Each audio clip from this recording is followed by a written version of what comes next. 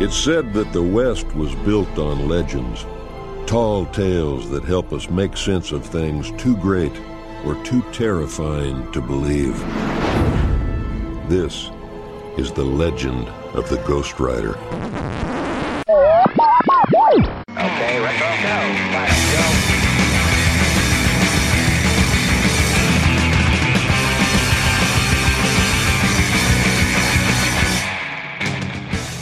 Hello and welcome and hello. This is Wait You Haven't Seen, and it's a podcast where we talk about movies, and specifically we talk about movies that at least one of us has never seen before. I'm your host Travis, aka TV's Travis. This is episode number 74, and the movie we watched this week as week 2 of Cage-a-Palooza 2020, our yearly month-long celebration of Nicolas Cage, 2007's Ghost Rider. That was settled on? That's the name that I settled on. So, Okay. This is not a democracy, it's a dictatorship. That voice... Definitely a dick. Okay, so the first voice you heard there was the voice of David, who had never seen this movie before. I had seen bits and pieces, but I had never watched it start to finish in one sitting. Right, and the other name, who might be on her last episode, we don't know yet, is Christina. Hello. Oh, you love me and you know it. I know. 2007's Ghost Rider. Boy, there's a lot I have to say about this movie. So, David, you had seen... That's a recurring theme with our Cage months. Yes, this is true. So you had seen bits and pieces, but you'd never watched it start to finish, correct? Yeah, I That's think I had watched... So this had came out, and, continually just going to sound like a baby, but this was 12, or I was 12 when this movie came out. Mm-hmm. I think I had started watching it with my parents, and then when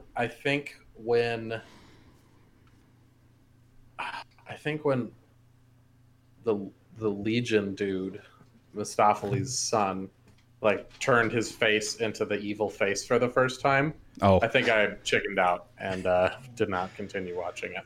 Yeah, I have plenty to say about that later on. But hey, now you can say that you've seen it all the way through. And Christina, you've seen this one before, right? And you've seen the sequel.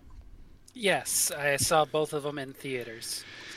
Well, I've always been a Marvel fan, but more of a DC girl, but I still respect Marvel. So I didn't see either of these in theaters, but I have seen both the Ghost Rider films. We're going to focus more on the first one. I'm going to mention Spirit of Vengeance, the sequel, a few times. So I did actually try to watch that as well, and I kept falling asleep. So for an action movie, that's probably not a glowing endorsement. So 2007, and let's start with the cast. Obviously, Nicolas Cage is our main focus for the month, but he plays Johnny Blaze and the Ghost Rider, and he lobbied hardcore to be in this movie. Well, yeah, he has a tattoo. Yeah, they actually had to cover his tattoo with makeup. He's an infamous comic book fan. Yes, yeah, and Ghost Rider is one of his favorites, so he lobbied really hard to play the character. They got him on there. It jacked the budget of the movie way up because he demanded a very high fee. As well as photorealistic Ghost Rider. Yes, which prolonged the production and, again, increased the budget. He's weirdly reserved in this movie.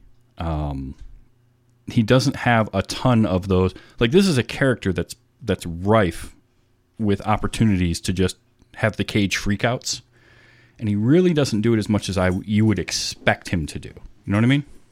Not in this one. I know, David, what did you think of Cage in this? Deceptively reserved for a Cage performance. I do think that when he was required to be over the top, he did over the top very well. But I do also think that, Johnny Blaze was never sort of, he was the daredevil on the bike and was never anything else. He listened to the oldies music at his place, read the books, worked on bikes. That's what he did. Yeah. He wasn't, a violent or crazy adventurous guy. So I do think that was sort of played well. But I do think when he had to be explosive in this movie, I think it fit very well. And I'm sure we'll come back to this, this specific spot. But I've always said the first transformation he does is really well done. The sort of agonizing, screaming transformation into the first time we see Ghost Rider proper. Yeah, I think so. Yeah, it kind of reminded me of the old werewolf transformations too. Right. It does have a little bit of that, doesn't it? It fit. I think it fit pretty well for the moment they were going for. I think the biggest problem I had, and it's not Nicolas Cage's fault, and we'll talk about it a little bit more, is the unevenness of the movie. But I want to talk about that when we get to the director. So I think Cage overall, I think, is pretty good in this, actually. There's some weird tonal stuff where he's like, there's moments where he's, as Johnny Cage, just very like reserved and quiet, but then he can be kind of goofy when he's showing off on the bike on the highway. Yeah. But I liked him. I liked him in this overall. So, it's not one of those, this isn't the Nicolas Cage that's just showing up for a paycheck. This is the Nicolas Cage that's like, I enjoy this material and I want to do it well. Yeah. I think Nick Cage has always had that sort of, you kind of expect him to be goofy no matter what the movie, at least for a scene at minimum. But I think it fit the sort of Johnny Blaze character. Yeah, I think so. Overall. Oh, jeez. There we go. So we've got Nick Cage as Johnny Blaze. Donald Logue plays Mac, which is like his best friend and his kind of crew chief for his Daredevil crew. I love Donald Logue. He isn't in the movie enough for me, but when he is in it, he gets to. I'm pretty sure he got to ad-lib a lot of his lines, and he's always fun. Not his first Marvel film. He started his first Marvel film was Blade. I don't know if either of you recognized him. Well, yeah, he lost his hand. Yeah, I mean, David, have you seen Blade? Nope. Okay, so he was in that. That's going on the list. Yeah. The list is years long. It is. This is true. But I like Donald Logue. It's a pretty stock, standard character. He gets to be the comic relief, kind of fun. Unfortunately, like I said, he's not in the movie enough, and a lot of the stuff that looked like it was kind of being subplot of like Johnny's career sort of got swept under the rug and like forgotten about. So, but he's in it. He's great. He's always great in everything. I just like him. Eva Mendes plays Roxanne, the love interest. I thought she was fine. I didn't think she was anything special, but she wasn't bad either. I don't know. What do you guys think of Eva Mendes? She played her character. She was there. I mean, nothing extravagant, but did what was needed. I think any other pre-2010, 2000s actress would have performed as admirably. The one thing I did read was that she actually went through the effort of putting on some weight to look more like the comic character of Roxanne. She was built thinner than that character, and she felt as though she owed it to fans to at least try to emulate the character a little bit more. So that was kind of fun to read. But like I agree, she was there. She was fine, but you're not that far off, David, and that you could have cast just about anybody in there. I will say though that the girl that plays the young Roxanne, whose name is Raquel Alisi, looks frighteningly like a young Eva Mendes. Like, it's kind of creepy how much they look alike. I honestly would have guessed it was her had I not known. That could pass for today's version of de-aging somebody. I mean, they were that similar looking to me. Yeah. And that does also bring up Matt Long as young Johnny Blaze. Again, he was fine. I didn't have any problems with him. Oh yeah, absolutely. Totally unexceptional. How about Peter Fonda as Mephistopheles, which is their version of the devil in this movie? Number one, Peter Fonda, kind of always a win to cast him in something, but to have him in a biker movie is, because of Easy Yeah. Rider. That's always a thing, right? Right. It's funny. He's sort of the villain, but not the villain, and he's pulling the strings, but he's not in the movie a ton. I enjoyed him though. I didn't like some of the effect work that was done on him and Blackheart, and that I want to talk about later. But I think overall, Peter Fonda was fine. Yeah. He was. I thought he had the sort of imposing look that I liked of a devil, but not like, over the top. Like, there's the traditional media appearance of the devil, but then there's also the humanized form of the devil. He's usually like a classy guy, and I think that he played very well into that look. Yeah. Classic old businessman that pulls the strings from behind the curtain. Yeah, and he's got a presence about him that's great. I liked him a hell of a lot better playing Mephistopheles in this than where they went in the sequel. In the sequel, they take I a haven't great seen the sequel. Yeah, they take a great actor in Kieran Hines. I think it's Kieran.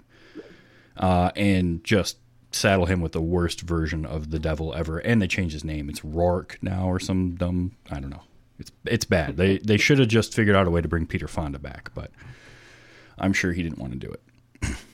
I wouldn't have. No. Our other villain is Blackheart, and he's played by Wes Bentley. Easily the worst thing in this movie. Yes, 100%. Now, to Wes Bentley's, I don't want to say credit, but this was right in the middle of his huge cocaine and heroin addiction days, where he's even gone on record as saying he only took movie roles at that time to make money to buy drugs. So, that's pretty rough that he's going through this addiction, but man, was he bad in this. Like, first of all, I wrote a note to myself that he was discount Joshua Jackson, right? Because he just looks like Pacey and sounds like him from Dawson's Creek. But he's just so bored. Like, he's not intimidating in any way. And they tried to make him look intimidating with some of the visual effects. To me, they just made him look funnier. I couldn't ever take him as a serious threat of a villain, not to mention his Gressel, Wallow, and Abigor, his little henchmen, his Earth, Wind, and Water. Not quite Earth, Wind, and Fire, but... Earth, Wind, and... Mud. But the whole thing with the four of them as the villains and all that, just terrible. It was just bad from, like, concept-wise. It was bad, and it didn't get any better. I like that, Tweedledee, Tweedleding, and Tweedledum were all like the embodiments of, the evilness of these spirits. They need to be, Faust wrote about them, and he beats them each in one fight in like 2 minutes. Yeah, not even like barely trying. They each land like 1 or 2 hits on him. Yeah, And the Earth guy hits him with a truck. He doesn't even do anything Earth related. Nope, doesn't do anything Earth related, and then gets taken out. And the air spirit or whatever he's supposed to be. Touch me. Yeah. Ugh. And then he doesn't make any attempt to get rid of the flame chain tornado. Yeah, that was just they were weak henchmen, and they were led by a weak leader who, like I say, just never was intimidating. And then, then they have the big reveal at the end where he becomes, infused with all those souls, and he becomes even more evil, supposed to be, and he looks funnier. The red eyes. The bright red eyes and the dark blue skin, and his voice is never scary at all, and they make it worse at the end. I captured that. I'll have to play that later. But We are Legion. yeah, like, just bad. Okay, bud. No, you're just a spoiled little rich boy having his fit. Yeah, pretty much. Yeah, and all I could think of was, like, this is the Kmart version of Joshua Jackson trying to play bad guy, and it didn't work for me at all. So, yeah, easily my least favorite part of this movie. And one last one I do want to bring up is, well, 2. So Sam Elliott plays the caretaker. It's a small role, but it's Sam Elliott, so of course I enjoy it. He's great. The thing with him, though, that drove me crazy was he's imparting all this information and he's doing the voiceover at the beginning and all this stuff. And then when it's time to go for that last ride to San Vengaza, he's like, I can go one more time. And he rides with him to the city and then says, well, have fun. I'm going to go home now. Later. Yeah, that was like, really? It's such a letdown. Like, well, I could only change one more time. And that's what you wasted it on, was going for one last ride. You don't even do anything when you get there. It just, that drove me crazy. And it's all so they can have that shot of the two of them riding through the desert. Yeah, before Ghost Rider. Now, the character, it's nice that they did, because the character is actually an homage to the original character named the Ghost Rider in Marvel Comics. He's been renamed since then to the Phantom Rider. But the original character as written in the comics was a guy that rode a horse, painted up white and like phosphorus and stuff. And when the character was redone in the 70s as the bike riding Ghost Rider, they changed the name of that character to Phantom Rider. But he was Carter, was it Carson Carter or something? I don't know. Carter Slade. Yeah. Mm-hmm. So it was a nice inclusion to have that character in there. He felt like don't have him ride with him at all, or have him help out at the end. One of the two, but don't do this halfway stuff, because it just felt pointless. No, they had to have the girlfriend help. Yeah. Yeah. So, whatever. But again, Sam Elliott. I'm never going to complain about having Sam Elliott in a movie, ever. So yeah, that's most of the cast. There's a few other people, but nobody of note, other than this was the film debut of Rebel Wilson. Yes. Yep. That one caught me off guard. It caught me off guard the first time. Yeah, she's great. It's basically was me younger. I was going to say, remind you of yourself in 2007? Perhaps. Just a tiny little part, 2 scenes, but she's great. And yeah, it was her film debut. She plays the character she was told to play very well. Yes. She was 26 when they made this. Oh, wow. She's older than I thought she was. Same age as me. Yeah. But I know how old you are. So this was written and directed by Mark Steven Johnson. Ah, big name. Yeah, so it's not his first comic book movie, though. His feature film directorial debut was a film called Simon Birch in 1998. The next movie he directed was Daredevil with Ben Affleck. Interesting. He had also written Grumpy and Grumpier Old Men were some of his. And he wrote those? He wrote those, and he wrote Jack Frost. Not the horror Jack Frost, but the one with Michael Keaton. So the slightly less horror Jack Frost. But he wrote and directed Daredevil, and that didn't go very well. But for some reason, they decided to let him direct this movie 4 years later, and it also didn't do very well.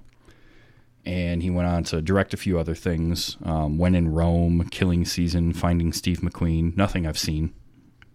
I saw Daredevil in theaters, and I wanted to really like it, and there's parts of it that I do, but it suffered from a lot of the same problems that this movie did, which is that tonal thing I was talking about. So it's just all over the map. It doesn't know if it wants to be like if they want to have a lot of humor. Like, the humor feels forced at times because there's long stretches where there is none. And when they do use some of it, it doesn't quite fit. I don't know. It just felt off kilter all the time. I think some of it is that Cage wrote some of the scenes. Yeah, I know he helped write some scenes. But I think Ghost Rider exists best as like a Punisher type, like very little positivity. Just relying on the badassness. And I do think that this movie faltered from that. I do think when they had him try to be innocent, though, a lot of it he just hadn't been built up as threatening enough to make it sound threatening. Yeah, I can see that. I mean, I sort of agree with you. My favorite incarnation I've seen of Ghost Rider was the Agents of S.H.I.E.L.D. version of Ghost Rider, which is a different. Yes. It's a different character because it's a Ghost Rider Robbie Reyes, but it was a good version of it because Robbie Reyes is very tortured by what's gone on, and he's using that, and he's very. I don't know. It's not that lighthearted. And this movie suffered from having moments where it was too lighthearted. Like I said, the goofiness of him on the freeway after his big jump, where he's, riding, sitting on the handlebars and doing wheelies and all that stuff to try and get her attention. Also, I don't know if you noticed, but he held a stoppie at highway speeds. Mm-hmm. Oh, yeah. That's not how bikes work. I know. But that whole that scene felt so out of place compared to a scene or two earlier, and then you have where Blackheart and Mephistopheles meet in whatever random park they're in with the lights going on and going out, and the way that was shot was so different. That was almost like a music video compared to some other parts of this. So it just the tonal shifts just bothered me and would take me out of scenes like. The scene you were talking about where you said when you saw it at 12 years old for the first time, where they're riding along in the bus and then the camera pans out along the desert and you start getting flames falling from the sky, and then it's the reveal of Blackheart and it's just him standing there, and then this quick, shot of his face looking all demonic. It was funny more than anything watching it for me now. I can see at 12 it being a little bit scary. Yeah. But to watch it as an adult, you laugh because it feels so weird. And then they had what was the other thing? I think I wrote down the very end. There's a confrontation, and they do the old school spaghetti western push in on their eyes, and it just I wish the aspect ratio would have changed. Yeah, that would have been better. But that felt so weird and out of place compared to some of the other stuff. So it was almost as if they didn't know quite how they wanted this movie to be while they were shooting it. And it was the same problem that I had with Daredevil. Daredevil had issues with the same thing where you would have some serious stuff and then all of a sudden a scene with Ben Affleck and Jennifer Garner play fighting in a park in the middle of Manhattan and jumping from seesaw to seesaw as they're fencing. I also didn't like how Bullseye was comedic relief. Mm-hmm. Yeah, I don't know. Skip the movie. Yeah, but it's just I don't know. And the thing is, visually, they did a good job with this movie. The look of Ghost Rider was, especially in 2007, I think was spot on.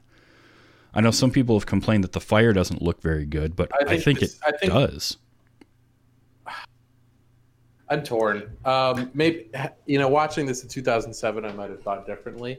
But I think if you were to compare this to the spirits at the end, I thought the spirits at the end looked infinitely better than his head.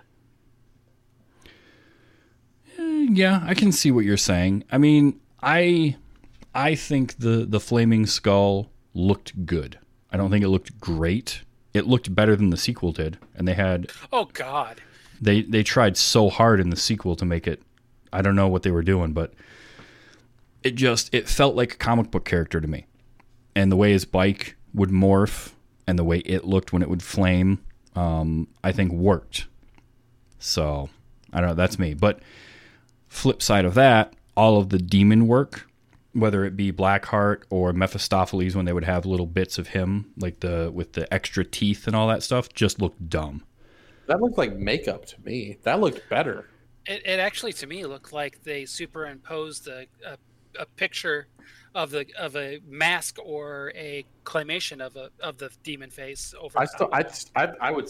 I would defend the fact that I think it looked better. Well, we'll disagree on that because I just think I've seen demon work done so much better. Fit well. Now, if they're longer than the quick flashes, then it probably would have been even worse. Oh, yeah. Much worse. Now, can I bring up one thing that took me out of it so quickly? Sure. Please do. Was at the very beginning right after Johnny learns his dad's got cancer, right when he meets the devil, he's in the thing. There's that flash of lightning, and you see the devil's shadow, and it's clearly not a human form. Mm-hmm.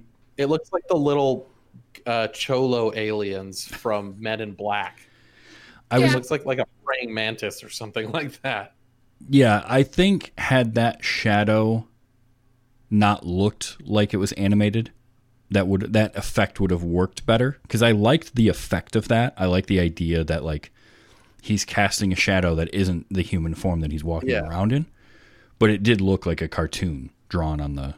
It should have looked like a bell. I don't even care that the actual graphics work well. It should look like a Balrog. It shouldn't look like a gross little snivelly, critter. Well, I envisioned it more as like it was an old thing. The hump to its back was, it was old and moving with a cane type stuff. So that was me. But I know what you're saying, and I just think that had that effect been done better, that because the idea behind it is pretty effective. I mean, it's the same with the demonic faces, right? The idea is sound, but man, the execution was just bad. And it was bad. Like the effects for Blackheart's little boy band weren't very good either. Yeah. Once I did like when the water guy first appeared, he like wiped away an eyeball or something. Yeah. Yeah, that was kind of funny. That wasn't too bad because he appeared and like the eye was kind of droopy and he sort of wiped his face and the eye went away and then another one appeared. That wasn't bad, but like Earth Dude and oh man, the wig or whatever Rastafarian wig they put on God, the Wind that guy dude. looked so bad. The other guys I would honestly give a pass to. Wind was awful. I would give a pass to their design. Yes. I think their execution again wasn't very good. And the more you saw them in the movie, the worse they got. But the wind guy, which I couldn't even tell you what character that one was. I see them all here. It was the Abigor. Abigor? Okay. Yeah. And man, that was just he looked just awful. And they all had the fake sharp teeth. I don't know. Doesn't help too that their leader looks like he's just a spoiled frat boy. Yep. Mm-hmm. The whole time. So yeah, they were bad. It reminded me of Spider-Man 3 edgy Tobey Maguire. No, I think edgy Tobey Maguire was more threatening than Honestly, Blackheart. Yeah. Like it's so off the wall, you can't help but be threatened by this guy. I don't know, just the whole. And I think Blackheart is supposed to be a fairly powerful character in the comics. I don't know a ton about him, but boy, not a good use of him here at all. Especially if he is supposed to be the son of the devil. Yeah. So, okay, plot. What the hell was going on? Well, there was supposed to be. Other than trying to get the scroll. Yeah, so they had their MacGuffin, which was the scroll of the contract for San Vengaza, right? Which is translated to Saint Vengeance. Very on the nose. Yeah, I know. Yes, this is how they connect the name. So what I'm still trying to figure out, and I've seen this movie a couple times now, is what happened in the town to create all this power to this MacGuffin? Well, I think it was like the original contract where they signed with blood, but it was 1,000 people. Yeah. So it was... Yeah. It was just a very big amount of people signing, a bunch of souls. And then the caretaker goes, "It's down, drown in their own blood." Yeah. Well, and so that's the thing. So apparently, I guess we're supposed to put together, or they tell us that whatever Mephistopheles offered this town, they turned on each other and all killed each other. So that's where the power is. Because it had to do with evil souls, right? They were supposed to be evil souls. That was the thing that kind of confused me a little bit. But yeah, that's the MacGuffin that Blackheart is apparently coming. Plus Blackheart. Blackheart's such a terrible name for a villain too. Because you know what I think of when I hear that every single time? It's Care Bears 2 and Darkheart. So when they real quick look up what comic book Blackheart looks like and realize how much better they could have done. I will do that. So let's see. So Blackheart comes to Earth to try and find that, because apparently, I guess he wants to overthrow his dad. And I'm assuming his dad's name in the comic is not Mephistopheles, it's Mephistos, and Mephistopheles just makes me think of cats. Well, so Mephistopheles. Okay, let me find the trivia here because I read about that.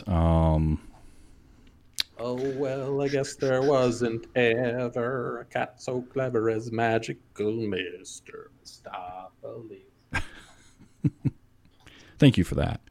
Yeah, I know you guys aren't super musical people, so I just thought I'd throw it out there. Oh, where was it? I had it here. Nick Cage is an avid comics fan. Yeah. I still can't believe he named his son Kal-El. Oh, my God. I mean, that's a pretty easy abbreviation. Is, hey, what's up, Cal? I don't even think, as celebrity names go, I'm going to give it a pass. Oh, it's definitely not the weirdest one we've heard. That's for sure. What's Kevin Smith's kid's name? Whose? Harley Quinn Smith. Yep. Harley Quinn Smith. Yep. Which is fine. You get Harley. Where is it? They talked about Mephistopheles, and that came from, I think it came from Faust. The devil in this film is called Mephistopheles. This is a reference to the classic story of Faust, which introduced the concept of mortal selling his soul. In Faust, Mephistopheles is not the devil, but one of his demonic servants. Because there is a devil in Marvel Comics. And Mephisto, I don't think, is the same as Mephistopheles. Books, Blackheart says Mephistos is his father. Okay, I remember Blackheart in the comics too. Yeah, he looks I mean, obviously they weren't going to do a comic accurate version of him. I think they made Legion look a little more like him, but not Blackheart. No, not at all. I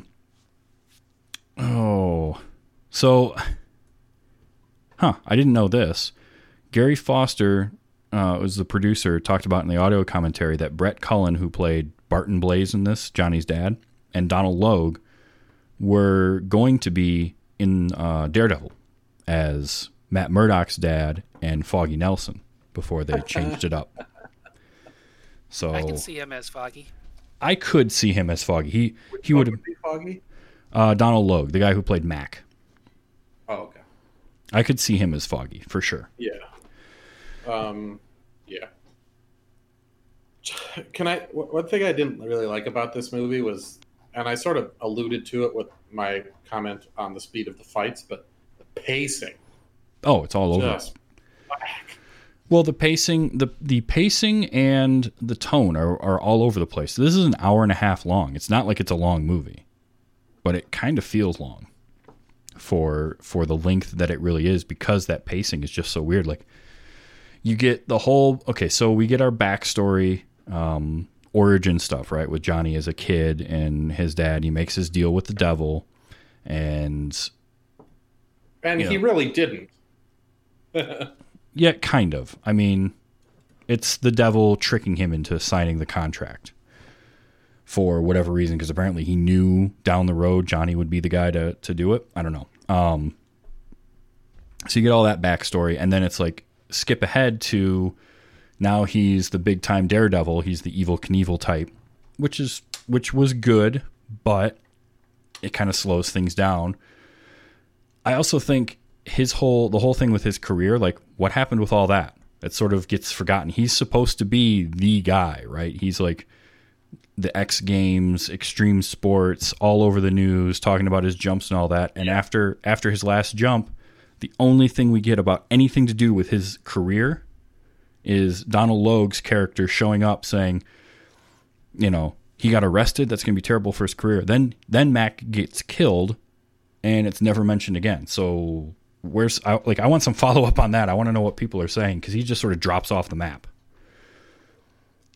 Well, I mean, technically, he kind of did, especially if you follow into the second movie. Also, he's probably like on the run from the law. Well, that's what I'm wondering. So, for as high profile as he was, to just disappear like that, the sequel largely ignores this movie too, which is kind of an annoying thing. I mean, they rewrite the whole way the deal with the devil goes down to show it with the guy who played the devil in the second movie. But I don't know, just that felt really weird to me, the way they just sort of ignore that part of his story. Like, there's nothing about it after the 40-minute mark in this movie, pretty much. So, I don't know. I agree with you that the pacing is kind of all over the place, too. I mean, you have, like, it ramps up and you get some action scene and then it drags for the next 15 minutes as he's trying to figure something out. I don't know. And the ending, too, just feels weird. It doesn't, like, I don't know. This isn't a good movie. Let's put it that way. Yeah, and they talk about his struggles more than actually showing his struggles, too. Yes. Yeah, that's a very good point. That's so interesting to me, Travis, because you frequently shy away from saying if a movie is good or bad and just what you feel about it. But for you to say, like, this is not a good movie. But it's not. It has, and what bothers me about it is it has so much potential to be a good movie, right? It's got Nicolas Cage playing a character he really likes, so he's invested in the movie, and his performance is overall pretty good and pretty even throughout the movie. You're not getting the Nicolas Cage that's like manic depressive, right? Where he's crazy one scene and then barely has a heartbeat in the next one. He's fairly even keel throughout this movie, which maybe plays against itself. I don't know, but I think you're getting him, and you've got a decent supporting cast as far as like on paper. I mean, Eva Mendes is not a bad actor. Donald Logue is great. Sam Elliott, Peter Fonda, but you have a writer and director in Mark Steven Johnson that I just don't think has a great grasp on pacing a movie. He writes okay, but look at the stuff that he wrote prior to Daredevil, and it was comedies mostly, or heartwarming stories like Grumpy Old Men, Jack Frost, Simon Birch. He tries to do Daredevil. It does not work very well. He says, you know what? Let's give it another whirl. Yeah, and he does Ghost Rider. That didn't go very well. Now, he did write Christopher Robin, and I heard decent stuff about that. Oh, but again, that's going to, it's not a comic book movie. It's not an action piece. It's wholesome. Yeah. You know, to his credit, he did put up a bit of money for this movie of his own to film some of the action sequences, and that's part of what kept it. So it was originally going to come out in 2006. He pushed it back to film some more stuff, I think with the helicopter on top of the roof. Which was, in the end, nothing. Yeah. It's just enough to pull the helicopter down, to yell at the pilot, and let it go. Yeah, I mean, there was some weird, it's the idea is that the Ghost Rider only takes out people that are evil, right? And he can judge them on their soul or whatever. But, innocent. Yeah. Now, see, the scene in the jail cell was also kind of tonally just weird because I felt that fit to me. But you could have taken it out of the movie and it wouldn't have changed a thing. The movie would have been fine without it.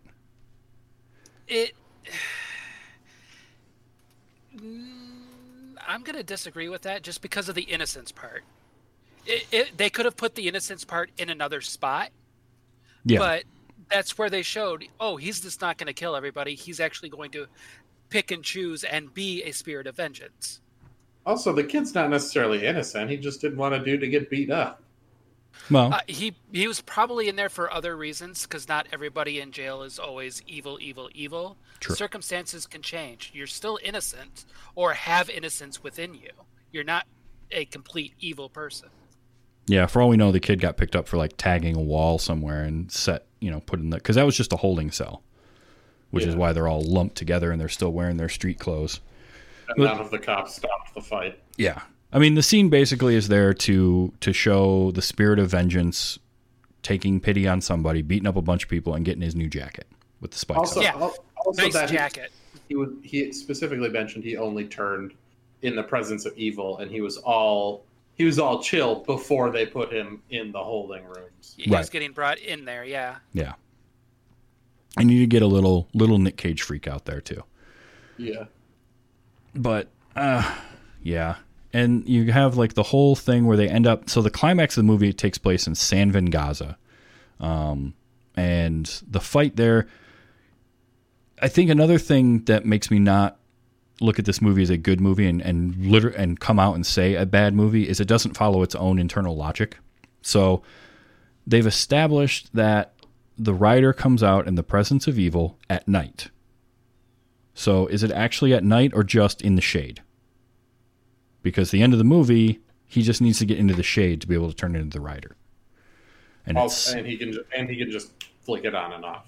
Yeah, it's not a forceful transformation. Well, they kind of allude to that in the story of the movie with him willing the possession out.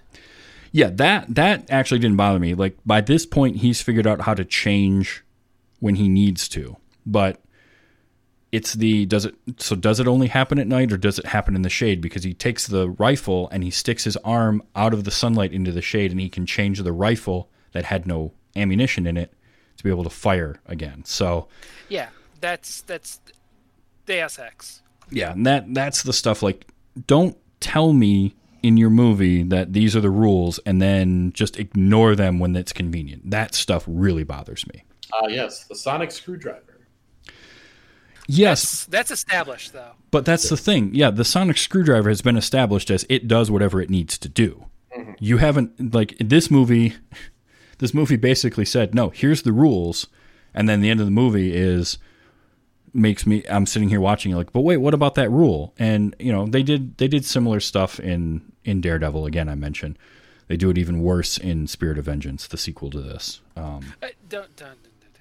They not only that, the big hoo-ha, his big power in the first one, they completely ignore in the second one.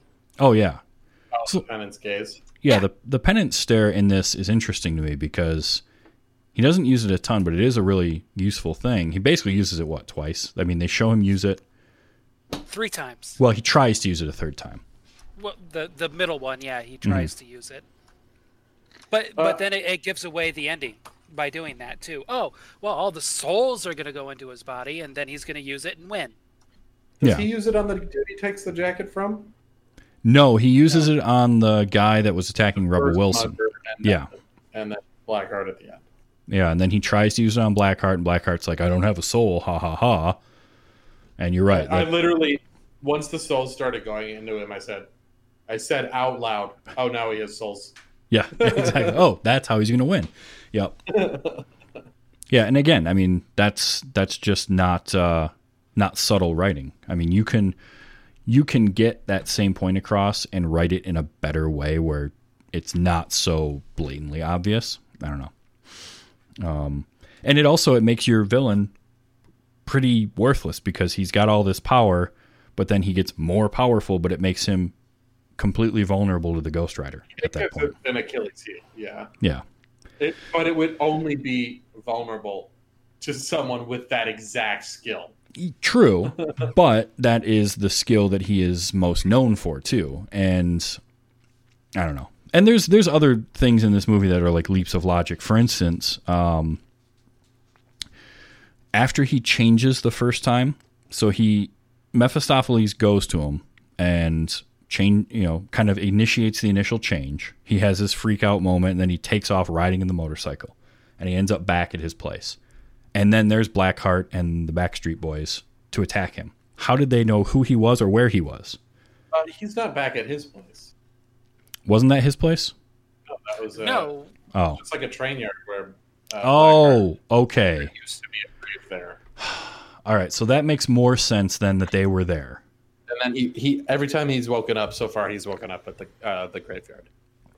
Okay, there's another bit of eternal logic that I would like to discuss because Sam Elliott mentions that Blackheart can't get to him at the graveyard because it's hallowed ground. And then he goes into the other church. Yeah, he goes into churches, and he goes into the church at San Vengaza.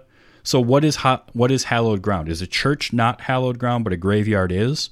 But a former graveyard that's now a train yard isn't? Because he just walked into that. Right, but he had no problem walking into that, so why didn't he even try to go to the other one, I guess would be my question. Like, he should have at least made an attempt to get on the other grounds, and then give me some reason why he can't do it. Or if he can't go on to anything that's consecrated ground like that, he shouldn't have been able to get into the church. The church was desecrated. Both the graveyard that became the train yard and that church was desecrated, no longer consecrated. The church that he goes to in the middle, or because the one I can follow you. Yeah, I can follow you for the one at the end, but the one where he's standing in the church and he's turns around as the priest comes in to get the information. That's the one where he shouldn't have been able to get in there if it's hallowed ground thing. Okay, I agree. So yeah, like, it's just have some consistency and follow your own internal logic. That for me is a big thing. I don't care. Most consistent thing in this movie was that he ate red and yellow jelly beans out of a martini glass too, which is the best thing. Like, but then there's like a ton of them in his apartment too.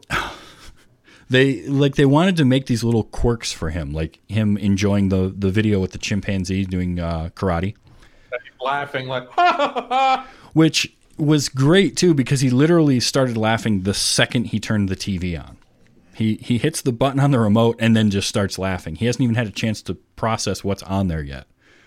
I love that. Really, but yeah, he just loves monkeys. Yeah, that cracked me up. And the idea of like, I can't drink alcohol. It gives me nightmares. But then he's got his glass full of jelly beans. Silly stuff like that. I think in a better movie, I would have enjoyed a lot more. Here, I kind of find it funny as like, really? That's the best you can do for character development, is to have him like jelly beans? Like, that just feels lazy, but I think you can use something like that in a better movie. I don't know. I want to like this movie so much because I love the character of Ghost Rider. I grew up during the second Ghost Rider era. Johnny Blaze was still around in the comics, but he had given up the spirit of vengeance, and it was Danny Ketch that had it, which is where... So this version of Johnny Blaze has some mishmash of Danny Ketch as well, because the chain was a Danny Ketch thing. The spikes were more that look. But I love the character, and as I said, I like Nicolas Cage. I like him in this movie. The writing, like the whole of the writing is not good, and I don't know, just gets under my skin. There are things to like and things to dislike. But I will say this, and Christina has voiced it a few times as well, and David, if you want, watch the sequel, just to say that you saw it, but you think this is bad, that's like much, much worse. And again, it has actors in it that should be good. It's got Idris Elba. It's got Christopher Lambert. It's got Ciarán Hinds. And it's terrible. It's so much worse than this. Oh, that's interesting. I didn't know the Punisher was at one point a Ghost Rider. Yes, in the comics Briefly, he becomes a cosmic Ghost Rider of some kind. Because the Spirit of Vengeance is, which they do touch on that in the sequel, but very, very briefly. In the movie Spirit of Vengeance, what is it, Zeratos? I can't remember the name. Is the spirit that actually inhabits them when they change. I don't know. Like I say, I really wanted to like this a lot more than I do. I've given it a couple of tries now. I don't hate it. I will watch it if somebody wants to, but I don't seek it out to watch on its own. It's just, I don't know. And I think it looks good. I think that the Ghost Rider in this looks good. Alejandra Jones Ghost Rider on a sport bike with a scythe. That's a cool one. I do like the Robbie Reyes Ghost Rider with the car. I love that old Challenger Ghost Rider. It's really cool. I mean, yeah. I have some clips if you want to hear them. There was some things. I do. Okay. So here is your villain at the end when he gets all his power. So we've seen this trope in movies before where It happened with Deacon Frost and Blade, where he becomes he's the villain, but then he gets all this extra power at the end, right? Like that's not an unknown trope. He gets all this extra power, and this is what he sounds like. My name is Legion. That is the least intimidating thing I've ever heard. Legion. And I remember when he said, "We are many." I was like, "What did he say?" I had to look up. You mean this?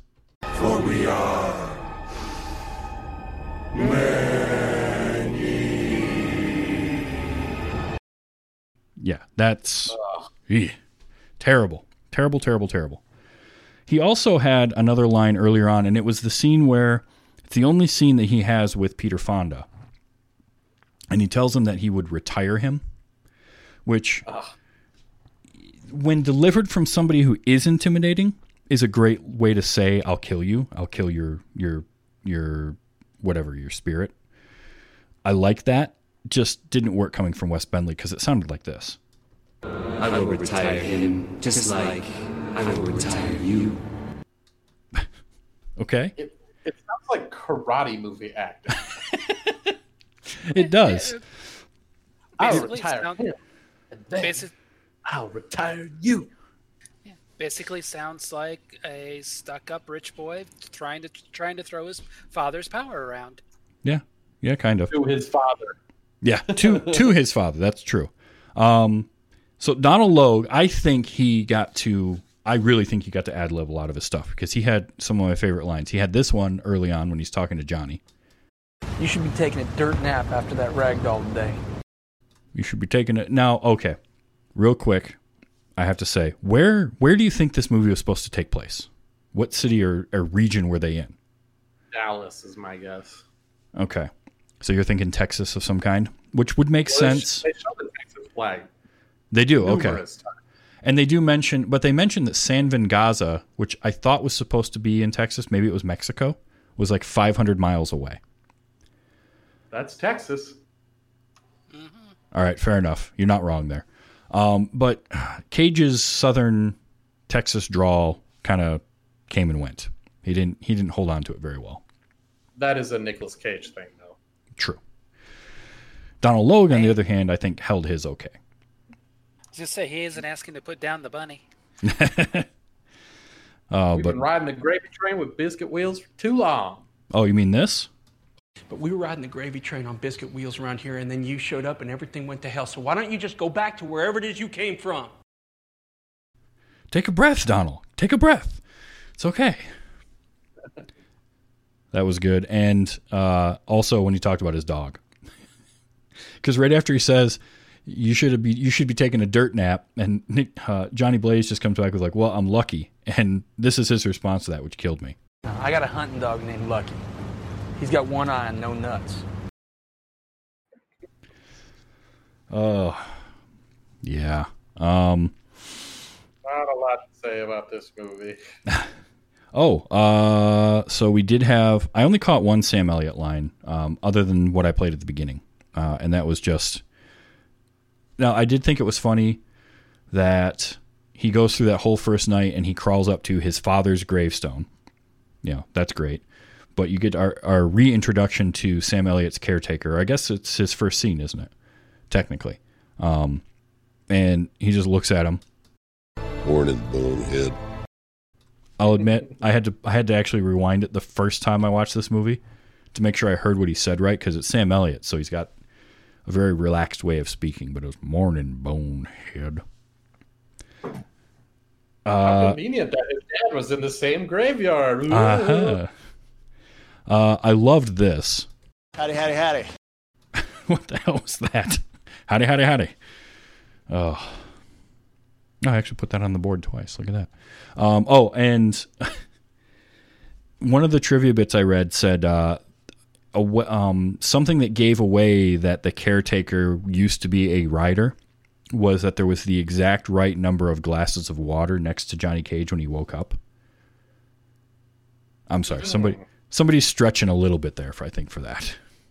Right. But well, I mean, why would he know to put more than one cup of water next to him unless he knew something? Yeah, I guess. But I just felt like that didn't deserve its own line in a trivia about this movie. However, that was a great then exchange between them when he comes out and he's holding the last cup of water and he's like, "How you feeling?" And it was I captured the whole thing just because I thought it was funny, and it was. You all right? Yeah, I'm good. I feel like my skull's on fire, but I'm good. Thanks for the water. Have you seen my bike? It's just like a stream of consciousness. Yeah, I feel great. It's like, yeah, I feel like my skull's on fire. Not far from the truth. True. Sam Elliott doing this. That spit. Morning Bohan, and he spits his chaw. I like capturing weird sounds like that. Oh, the writer did this. This one cracked me up too. Yeah, that. Oh, right, when he goes through the helicopter, yeah. Yep. And it was Nick Cage doing the voice for the writer. So they took his voice and they ran it through. What did he say? The sound designer talked about. They 15 different things. Yeah, a bunch of different animal growls and reversed it and did all this stuff. And Yeehaw made it into the final cut. So, yeah. Okay. Hey, for something that was filmed in Melbourne, yeah.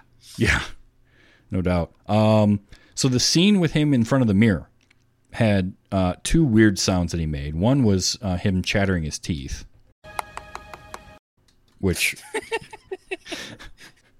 I don't know what that was all about. Like, that was just a weird. That was Nick Cage. Like, they're just like, Nick, do some stuff. Go ahead. And then that one too. And now I have that captured forever, so I can just play that anytime. Question for you, though. Just him going crazy after the first transformation. Yeah. Question for you, though.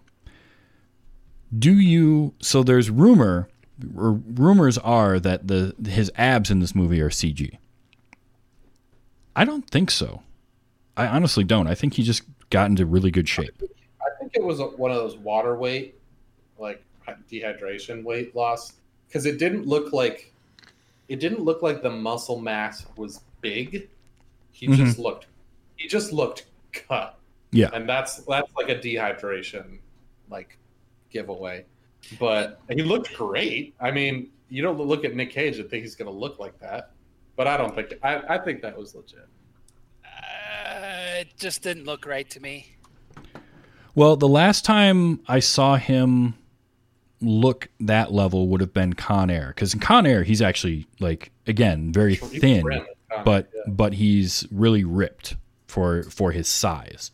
So that's sort of what it reminded me of. But I don't think it was CG. I think I would fall more along the line of what you said, David, which is, dehydrate himself a little bit to get that extra muscle tone. Nick Cage has confirmed his abs were real after a lot of hard work. And I can see him doing that if he wanted this role as bad as I've read. So I never bought that was CG. It didn't look, because the other CG in the movie wasn't. It doesn't look CG, but it just doesn't look right. Well, it's because he may have been like makeup enhanced. There, yeah. Oh, I'm sure there was some makeup enhancement to it, and because he was wearing a wig, right? He's wearing a rug in this movie, which apparently took like 3 hours to put on every day. So, and then in the sequel, they just gave up on that and just let him have his natural hairline. Why? They gave up everything on the sequel. Well, David, watch the sequel, but don't watch the sequel. Like, come on over sometime and we'll watch it here so we can just make fun of it. How's that? That'll work. And it's only an hour and a half long too, so it's not like it's a super long investment to get into that. But it's worth. I think that's worth a watch just to say you saw it and watch it with some friends. Yeah, no, I'm down. I like that you're in acknowledgement of that this one is not good, and you are going to such lengths to say that the second one does not improve anything. Not a damn thing. Well, the second one improves the first one. I finished this, and I watched the trailer for the second one. And when I watched the trailer, I thought his skull looked I mean, I know we had disagreed on this, and it might have just been beefed up for the trailer, but I thought his skull looked better in the trailer than it did in the first movie. But at the end of the trailer, the kid, asks him, "How do you pee?" And then there's a shot of him from behind peeing fire. Yeah, the flamethrower. Yeah, no, it's that, and like one of the things I liked about this was they gave him kind of a comic accurate look with the leather jacket and the big spikes on it and all that. And in the sequel, his leather jacket is like tattered and almost looks like it's like half boiling from the hellfire heat, and there's no spikes on it. And I don't know, I didn't like the look of him in the second movie at all. I liked when he got the second jacket and then he's riding that bike and he made the transformation go, like he showed that the spikes got bigger. Yeah, I thought that was cool. Oh yeah, I love that. Like I say, visually I like this movie. I think my favorite visual scene was when he went up and down the building. Yes. Yeah. Hands down. Like, oh yeah, the shot of the dude cleaning the window, and then like the perfect like tire tread through the window. Yeah. And I know this was before he started doing that, but I think that would have been the perfect Stan Lee cameo. So this was actually the only Marvel produced movie, I think, with the exception of Spirit of Vengeance. Stan Lee doesn't have a cameo in it. He had nothing to do with the creation of Ghost Rider. That wasn't anything he did at all. So he didn't do a cameo because he had been doing cameos in Spider-Man and Daredevil and all that before this. Oh, that's right. Yeah. So he started doing cameos back in the 80s. He had a cameo in The Trial of the Incredible Hulk. So him cameoing in Marvel films was nothing new, but he didn't do it in this one because he just had nothing to do with this. Yeah. I wonder if that window guy was someone we should know. I don't think so. Not that I'm aware of, anyway. I know this movie ended up with a budget of $110 million. It made money. Well, it made $115 million in the U.S. It made $228 worldwide. So enough to get a sequel made. That's a return. Now, I think the biggest problem with both of these movies is this movie had a director and writer who I'm just not a big fan of, Mark Steven Johnson. That budget seems high, doesn't it? Well, it was originally $65 million, but it got beefed up because of Nick Cage and his fee demand and the demand that things look photorealistic. So they had to put a ton more money into the fire and the skull, and it really beefed up the budget. They almost ended up doubling it, basically. So yeah, I mean, it is pretty high, and especially 2007. You know, this was pre-Iron Man, right? So we didn't have the MCU yet. We didn't have these kind of almost guaranteed box office comic book films that we were getting. So I don't know. We'll see. Somebody mentioned that Nick Cage should be in an MCU movie, and I thought bring back his Johnny Blaze because it's not part of the MCU, and I think he's good in this. Even if it's like a small role in someone else's movie. Because Ghost Rider almost works better that way. Like a Hulk or Punisher, where you can have him as an extra character in something, in an ensemble. Have him show up in a Doctor Strange.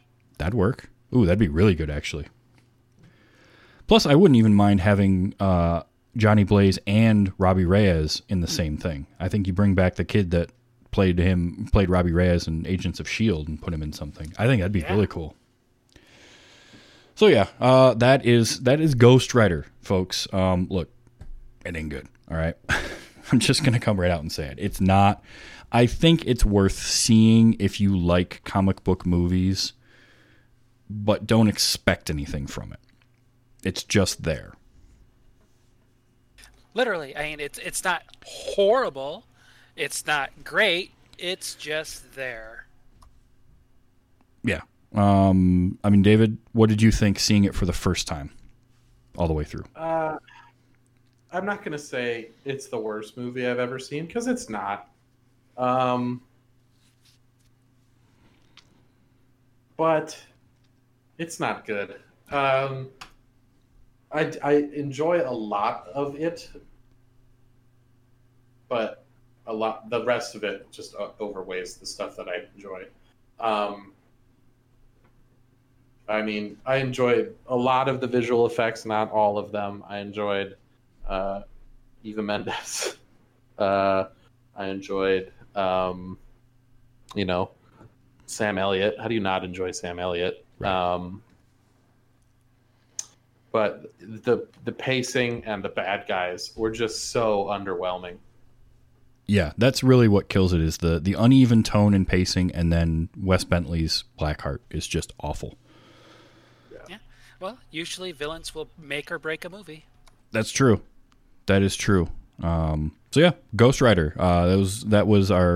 We're continuing Nick Cage month, Cageapalooza, and Ghost Rider came up on the list, and I wanted to cover it. So now next week, I'm continuing with Bill from Run Jump Stomp, which is a great show. If you haven't watched that, he also does one called 143 Pixels about retro games. Run Jump Stomp is all about video games and current news and all that kind of stuff. Bill is great, and he's going to come on next week. We're going to talk about one I had never even heard of before called Pay the Ghost with Nick Cage from 2015. So definitely come back and check that out, because it's not only my first time seeing it, but I literally had never heard of the movie, and I read, let me find, hold on. Because he mentioned this movie, and this was the tagline in IMDb. A professor frantically searches for his son who was abducted during a Halloween carnival. And I was like, I'm sold. Let's do it. So 2015 Nick Cage. This is in the era of Nick Cage where he was taking paychecks. So come on back for that, because that's going to get, I think that's going to get interesting. It's got a Metascore of 23 and an IMDb score of 5.2. So we're in for something. We're in Still for something for sure. Than a lot of, I can't even think of his name. Don't worry. Seagal. Steven Seagal's movies. Well, yeah. Seagal's movies are boring. That's the problem with those. Like, Nick Cage, when a Nick Cage movie is bad, a lot of that ends up being because Nick Cage is just there collecting a paycheck and doing whatever the hell he wants. So he goes crazy. Seagal, if he's just doing whatever he wants, it's just being broody and whispering most of his lines. So anyway, come on back next week for Pay the Ghost with my guest Bill from Run Jump Stomp. So guys, thanks. It was a ton of fun having you both back on. It's been a while, David. Haven't had you on for a little bit. I know. I was trying to remember the last time I was. It was just quarantine, man. Yeah. It hit people differently. Yeah, that's true. And Christina too. It's been a little while since you were on. So yeah, I've been rotating through some people, but we have the rest of Nick Cage month, and then we've got October coming up, and I know you'll be back for at least one of those. We're gonna do something horror related that should be fun. I haven't figured out what yet. Horror. More the better. So what are the other Nick Cage movies we're doing, or are you only announcing one on air? Well, there's Pay the Ghost is next week. The week after that is going to be, let me find it, because I know we're ending with Raising Arizona. Yes, Lord of War. That is it. So That's the one he got. Didn't he get like an Oscar nomination for that one? I don't remember if he did or not. I know he's really good in it, and it's a good movie. So I'm looking forward to showing that to my guest. Rishi is coming back. Rishi B is going to come back and watch that one. And then we're ending the month with Raising Arizona. So, and if you haven't seen Raising Arizona before, check that movie out, because it's totally worth it. That's a really fun, goofy, early Coen Brothers movie. So that's what's coming up in the next few weeks is Pay the Ghost next week with Bill from Run Jump Stomp, Lord of War and Rishi B a couple weeks from that, and then Raising Arizona with Joe Hood. Joe's going to come back, and we're going to talk about that one. So that's what's coming up over the next couple of weeks here on Wait You Haven't Seen. So with that having... Nick Cage has an Oscar. Oh, yeah, he does, for Leaving Las Vegas. Oh, wow. Yeah. Who knew? All right. Well, that's going to wrap it up for this week. Thank you, guys. It was fun, as always. And until next time, as we always like to say... Thanks, Travis. Thanks. Enjoy your movies and be excellent to each other.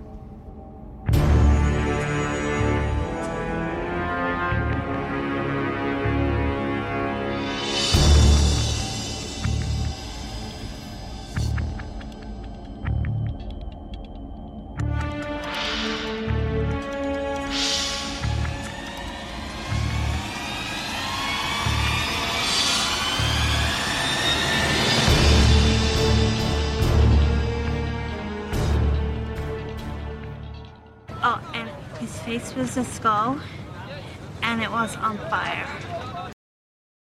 Diamond Club hopes you have enjoyed this program.